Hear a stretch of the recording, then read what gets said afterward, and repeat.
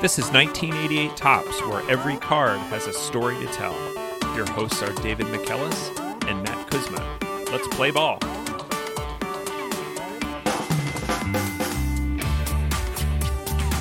Welcome back to 1988 Topps. David, what's our card for this week? Our card this week is card number 587, Terry Poole, outfielder for the Houston Astros. Why are we talking about Terry today? I've recently been catching up on old episodes of the Two Strike Noise podcast. And on the Two Strike Noise podcast, they play the Wax Pack Heroes game. They open packs of cards. And every time Terry Poole's name comes up, co-host Mark refers to him as Terry Swimming Poole. And he always says this, and I always chuckle. It's a Chris Berman nickname, but I also had no idea anything about Terry Poole. It turns out he is pretty good. I remember looking at this card, and it's a very, we'll get into it, but it's a very nondescript card. Terry has a Saber bio by David Skelton, and it turns out that he is only our third Astros player, and the second, and perhaps, listeners correct me if I'm wrong, the last Canadian player in the set. So we're recording this just a couple days past July 1st, so a very happy Canada Day to our Canadian listeners. All right. Sounds like a great reason to jump in to the pool, and let's go to the front of 587. We see Terry Poole in the deep blue Astros shirt with white pants and orange belt, orange stripe down the side, and that deep blue long sleeve shirt with the white Astros and white Astros star and a blue hat. I think a pretty good looking uniform. The Tequila Sunrise is, certainly my favorite, but this is a strong contender. But I think there's two highlights of this card. Two things that your eyes are automatically drawn to aside from the uniform. One is the mitt, that Terry is pointing directly at you, the kid who's got this card in his hand. He's got his mitt out like, throw me the ball, throw me the ball. But then the other thing is the real pretty ugly face he's making. Was just kind of sneering, or maybe he smelled something kind of bad.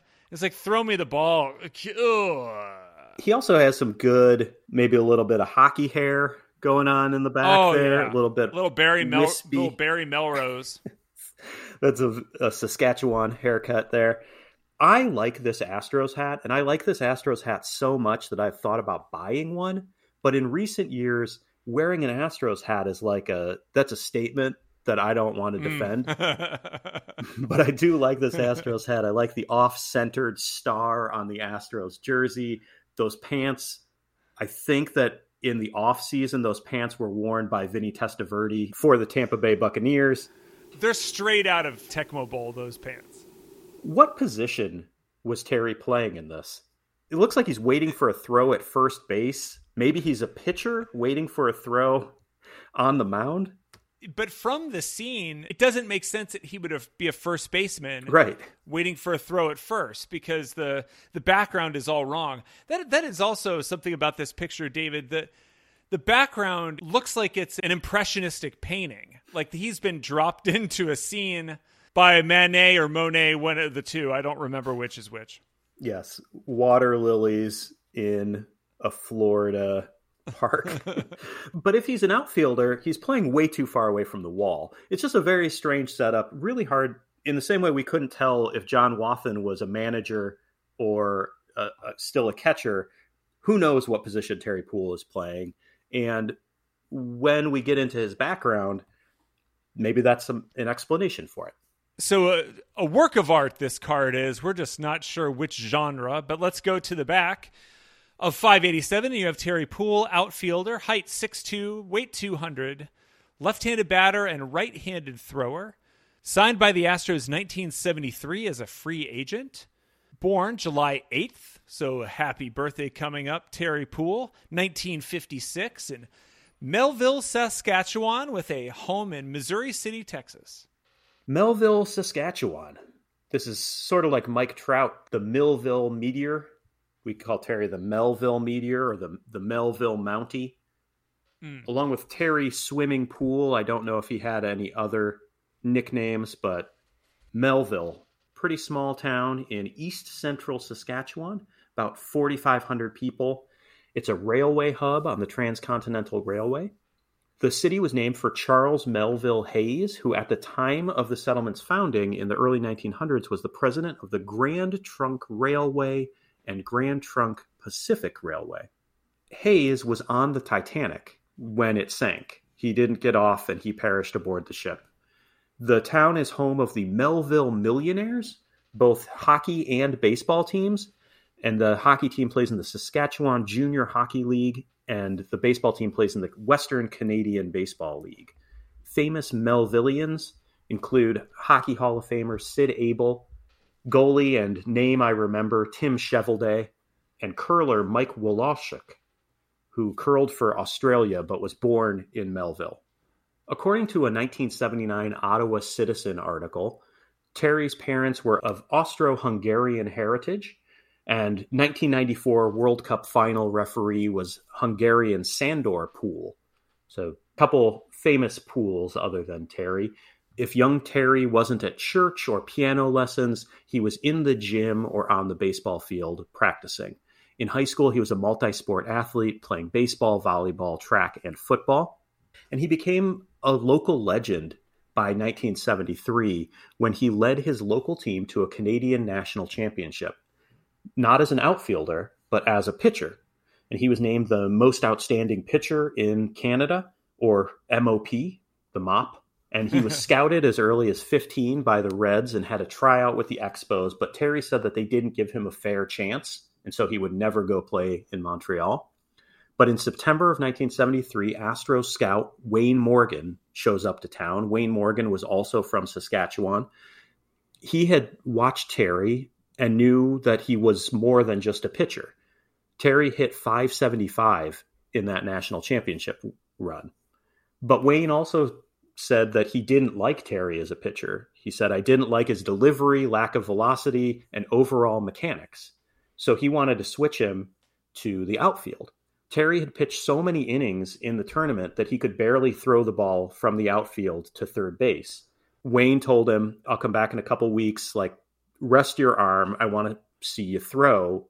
Luckily, when he came back, Terry was able to throw the ball to third base with pretty good accuracy, and the Astros, Wayne Morgan's, offered him an astronomical signing bonus of $1,000 to sign. $1,000 US? So that is... I think it was US dollars. I think he also got a new glove and a pair of spikes that were thrown in by the scout because management told Morgan, "We have no money to sign this guy." So they couldn't even afford to give him the spikes, but he got $1,000 plus $500 in living expenses. I looked it up. $1,000 is $6,500 in today's dollars. So not great. No, I mean, it's enough to pay some amount of rent when you get to your new place. Terry was still in high school. He had a semester left of high school. This contract and this $1,000 offer required both of his parents' signatures. And Terry's mother refused to sign it. She wanted him to finish school. Wayne Morgan leaves town with the contract unsigned, but as soon as Terry's mom left the room, Terry forged his mom's signature and sent it in. It showed up in the mailbox, and Terry was an Astro. By the time he got around to leaving for spring training, his mom was okay with the signing. She had been convinced. But as he got on the plane, she gave him a parting gift of an address book and phone book with all of his friends and relatives' names and numbers in it back in Saskatchewan. He was 17 years old. He'd never been on a plane, and he said he was scared out of his mind and so lonely that if he had had the chance, he would have turned the plane around. But when he realized that wasn't an option, he promised himself that he wouldn't come back a failure.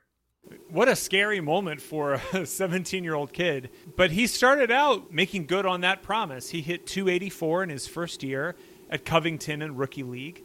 A helpful teammate introduced him to chewing tobacco, that's a good way to not feel lonely. You have a new hobby. It seems like you want to be a ball player, right, kid? Kind of situation. So Terry took the chaw to his hotel, and the room started spinning, and he threw up.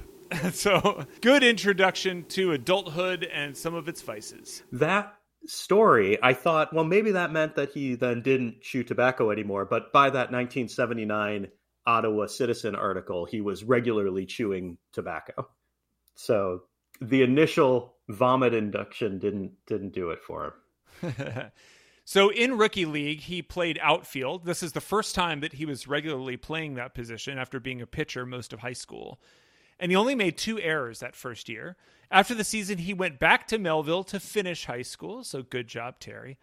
Then he got promoted to A-level at Dubuque. And that's where we get our fun fact on the card that Terry was ranked second in the Midwest League with a .332 average in 1975. A really great fun fact for a card that was the 1988 season. Along with that fun fact, that .332 average, he stole 30 bases. He made the Midwest League All-Star team as an 18-year-old. He ends up getting promoted to Double-A to start 1976. Mid-season gets promoted to Triple-A. It took him until the middle of his 3rd season to hit his first home run as a pro, a grand slam for Columbus shortly before that promotion. He got his 2nd home run that year at AAA, another grand slam at Memphis. He's still only 20 years old going into 1977. The Astros thought that they wouldn't need him at the big league level. They had their outfield managed. But Poole hit .305 at AAA, and the Astros were 10 games under 500 in July. Pretty disappointing. In midseason at Charleston, Terry said his parents drove from Melville to Charleston, West Virginia, a 2,600-mile drive. They watched him play a game, and he hit a home run. After the game, he gets called into the manager's office, and they tell him he's going to Houston. Sorry, Mom and Dad, you get there, Terry's got to go as soon as that same day. He's got to go to Houston, hops in his car, and drives from West Virginia to Houston, Texas. Maybe a little bit of disappointment for Mom and Dad, but their kid's going to the show, so it couldn't have lasted too long. The Astros were disappointed with their left field options, so they decided to give the 21-year-old Terry a shot. And in Houston, Terry continued his strong play. He hit .301 in 60 games that first season, played decent defense, and the Astros also turned their season around to finish at .500. In 1978, Terry was established in the lineup and had a great year. He was the leadoff hitter most of that season and had a 10-game hitting streak in April and an 18-game hitting streak in May. That brought his average up to .335, so well over 300 at the All-Star break, and he was named to the All-Star team. Unfortunately, although he got a great welcome from Willie Stargell, he didn't get to play in the All-Star game. And that would end up being his one All-Star team appearance. He never, unfortunately, made an All-Star game appearance. He cooled off for the rest of the season, finishing at .289, but he also ended up with 32 steals. So a lot of speed, a very good hitter at the top of the lineup. And this was an Astros team that depended on manufacturing runs more than power. And Terry fit into that, hitting only 3 home runs that season. 1979, the Astros won 89 games, and Terry was a big part of that. He played in a career-high 157 games, hit .287 and stole another 30 bases, and he hit 8 home runs, which was good for second on the Astros lineup. The team leader, Jose Cruz, had only 9 home runs. It's really just a running and on-base team, not a power team. Terry went this whole season without an error, which is pretty impressive. The Astros were in first place as late as September 9th, but finished September under 500 and out of the playoffs. In 1980, the Astros finally make the playoffs for the first time in their history, and Terry had the best season of his career. He was valued at 6.2 WAR for the season, the highest value on the Astros, and 6th highest among National League position players. He had .282 with 27 steals, but a big power surge, 13 home runs, which was a career high for him. And he had another good defensive season, was worth 18 fielding runs, which was first in the National League among. To get to the playoffs, the Astros had to win a play-in game over the Dodgers, and they won 7-1. Terry scored the first run in that game, and they ended up making the NLCS. We discussed this 1980 NLCS between the Astros and the Phillies before in the Danny Heap episode with Mark Simon. This was an amazing series, 4 extra inning games. in a 5-game series. So really exciting, down to the wire stuff. Terry made a pinch hit appearance in the 9th inning of a Game 1 loss, and he got out.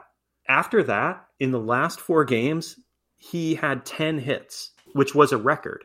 He hit .526 for the series. When he broke that record and made it to first base, Pete Rose was on first base, and Pete Rose held the record that he just broke. Pete told Terry records were made to be broken, something Pete Rose knew all too well. The Astros, unfortunately, would lose in 5 games, but a .526 average is just ridiculous. Terry really made his mark on that NLCS. 1981 was a strike season, and combined with some injuries, it was a pretty disappointing season for Terry. He hit only .199 in his last 99 at-bats and finished the year at .251, which broke up his string of .280-plus seasons. One note, though, he did have a great play to save Nolan Ryan's 5th no-hitter, which we have a YouTube clip of. And the Astros made the playoffs again, even though it was a down year for Terry.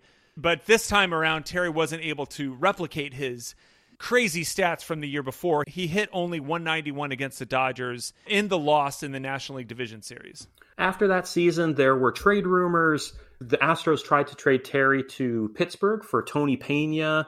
They tried to get Dave Parker. There were a lot of names that came up, and Terry Poole was, at this point, still only 24 years old, so still a really young player and had a high ceiling. But he stuck around Houston, and unfortunately, 1982 was a rough season. The Astros fell under .500, fired manager Bill Virdon. Terry was only 25 and would play until 1991, but this was the last time that he would finish a season with .500 or more at-bats. While he missed time to injury over the next 2 seasons, he did hit .292 and .301 in 1983 and 84. Then in 1985, he had 4 separate trips to the disabled list, but managed to hit .284 in 57 games. One of those trips to the DL, he was activated on June 28th and injured himself running the bases after only 5 innings. It's rough. It's sad.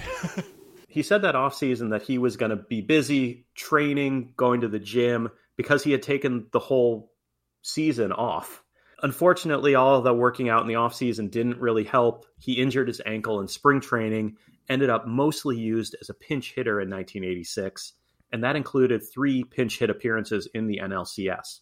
He went 2 for 3 and had a stolen base, and actually raised that ridiculous .526 career NLCS average with this performance. So a really good NLCS performer. But again, the Astros lost that series to the Mets, but it did get them a spot in RBI baseball. And inexplicably, Terry Poole is in RBI baseball. I got through way too much of the research for this episode before realizing that Terry Poole was in RBI baseball. Brian is off living his best life somewhere, so we're going to need to bring him back to talk about Terry Poole. If I remember correctly, the Astros stink. So when we come back to this team, we'll see if Terry Poole is the reason why. Yeah, I have a hunch that is a contributing factor. We get to the 1987 line, and that's the last line on this card. And this looks like the end of the line for Terry. More injuries that would continue into 1988. He only hit .230 in 1987. And he seemed like the odd man out in the Astros outfield until June of 1988, when the Astros' other outfielders started slumping, and Terry got on a run. He ends up hitting .481 over his next 25 games starting in June of 1988.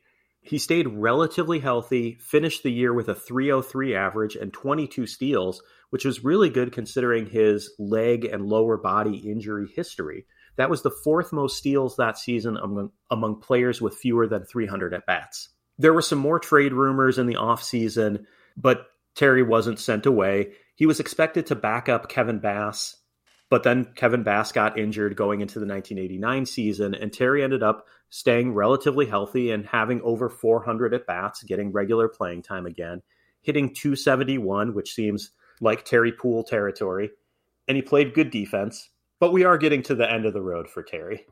Yeah, 1990, the injuries pop up again. He was limited to only 37 games. and was released at the end of that season, having spent his entire 14-year career as an Astro. He signed with the Mets after the 1990 season, but didn't make the roster, then signed with the Royals and was released after only 18 at-bats. So closing the book on Terry Poole, 15 seasons in the majors with a .280 lifetime average in over 1,500 games, career OPS plus of 112 and 212 stolen bases, and surprisingly, 8th all-time among National League outfielders in fielding percentage, a career .993. So how about in retirement? Terry retired to Houston, where he had a stockbroker's license and was an investment manager. He has been married to his wife, Jackie, for 40 plus years. They had 3 kids, daughter Naomi, sons Stephen and Curtis. Stephen played baseball at St. Edward's University in Austin as a catcher. He was drafted and, like Dad, converted from that position. He ended up pitching 2 seasons in the minors. Terry managed the Canadian national team during the 2008 Olympic qualifying campaign, and he made a couple big moves that got attention in a game against Panama. He pinch hit for a player who was 4 for 4, and the pinch hitter hit a home run. Then, in the bottom of the 9th inning, with the bases loaded, Terry pinch hit for that pinch hitter. And that now 3rd player in that position hit a grand slam to win the game. So really shrewd management moves by Terry, and Canada qualified for the Olympics under Terry's management. In 2008, Terry was named head coach of the University of Houston Victoria Jaguars. He remains head coach at the UHV and has led the team to 3 conference titles, 2 trips to the NAIA National Championship Tournament, and he also remains a financial advisor. Well, that is quite a combination, as an ongoing career for Terry. That's pretty impressive.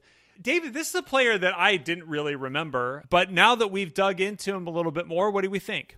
Same. I recognize this card as a common that I would have pulled, that I would have pooled. Oh, I would have looked at it and been like, what is this? What is this guy? But part of that was that he was so far removed from his peak. From 1978 to 1980, Terry was worth 13.3 wins above replacement over those 3 seasons. So 4.5 wins per season. That was 13th best among all outfielders. He was the spark plug at the top of the Astros lineup.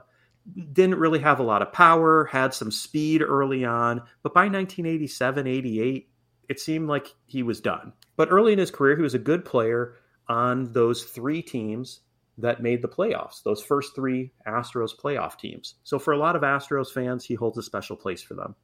He also holds a special place for Canadian baseball fans. He is elected into the Saskatchewan Sports Hall of Fame in 1994, the Canadian Baseball Hall of Fame in 1995, the Texas Baseball Hall of Fame in 2006, and next month, August 22, Terry will join the Astros Hall of Fame, which, considering this is a guy who we didn't really know about, he was a really important part of this Astros team and this Astros franchise early in the franchise's lifespan. He remains in the top 10 in many categories offensively, including games played, at bats, runs, hits, doubles, triples, steals. He only had 1 season over 150 games played, but he was really a memorable player for Astros fans. And in those early years when the Astros were putting together winning records, he was one of their best players, and folks in Houston remember that. But maybe more so than the fans in Houston, the fans in Melville never forgot Terry. Recently, friend of the show, Adam Dorowski on Twitter, suggested that we were saving all of the boring players for the end. And as I was going through Terry Poole, I thought, wait a minute, did we find the boring player? But I think that Terry Poole was an important player, particularly for Canadian baseball fans. And that Ottawa Citizen article from 1979 was really eye-opening. And not just Canadian baseball fans, but fans in Saskatchewan and kind of the more remote regions outside of the cities, outside of your big cities. This is a guy from Saskatchewan. Almost all of the famous people from his town were connected with hockey, not necessarily a baseball city. But in that 1979 article, they talk about basically the Terry Poole economy that had built up. this whole town just getting behind their guy. The local sporting goods store said they had sold 15 Astros jerseys in 2 weeks. The local paper said their distribution was up 10% because people wanted to read just about Terry in the sports section. He had a weekly piece that was just Terry Poole coverage. Terry's parents kept autographed pictures at home for fans who would come knock on their door. So if you showed up at Mr. and Mrs. Poole, hi, Mr. and Mrs. Poole, could I have a Terry Poole autograph? This meant so much to people in this small town that the bar owners talked about having Astros games on and how their business would go up because people would just come in to talk sports and to talk baseball. It was a huge deal, and probably was a huge deal for kids in other small towns. We talk about representation on this podcast, whether it's gender or racial or otherwise, but this is like seeing a guy who is successful from your hometown. It's one thing if you're from Chicago or Brooklyn. It's another thing if you're from Melville, Saskatchewan. And Terry really probably opened the eyes of kids, and it looks like it created this kind of Terry Poole mania with kids trying to find Terry Poole cards in baseball card packs. He was the big man in town. The article talks about him making $62,000 per year and how he, quote, knows the feel of the finest clothing against his skin. People stole pieces of chrome off of his car when he parked it at a local hockey game. He was so big time. And that love for Terry Poole continued until his retirement. And Melville had Terry Poole Day, June 27th, 1992. His hometown still loved him. Even just a few years ago, they renamed a street after him leading into a regional park. Among Canadian players, he remains in the top 10 in offensive categories like games, hits, double steals, and he's 8th all-time with 28.3 career wins above replacement. So, you know, I caught Terry Poole mania this week. In celebration of Canada Day, here's to you, Terry Poole. That Poole mania is contagious. I've got it now too, David. I hope all of you at home have it as well. So thank you for that story. Thank you to David Skelton for the Sabre bio. And thank you to you at home. If you've ever forged your mom's signature to get out of going to high school altogether, we'd love to hear from you on Twitter. We're at Tops1988. Thanks a lot, and we'll see you next week.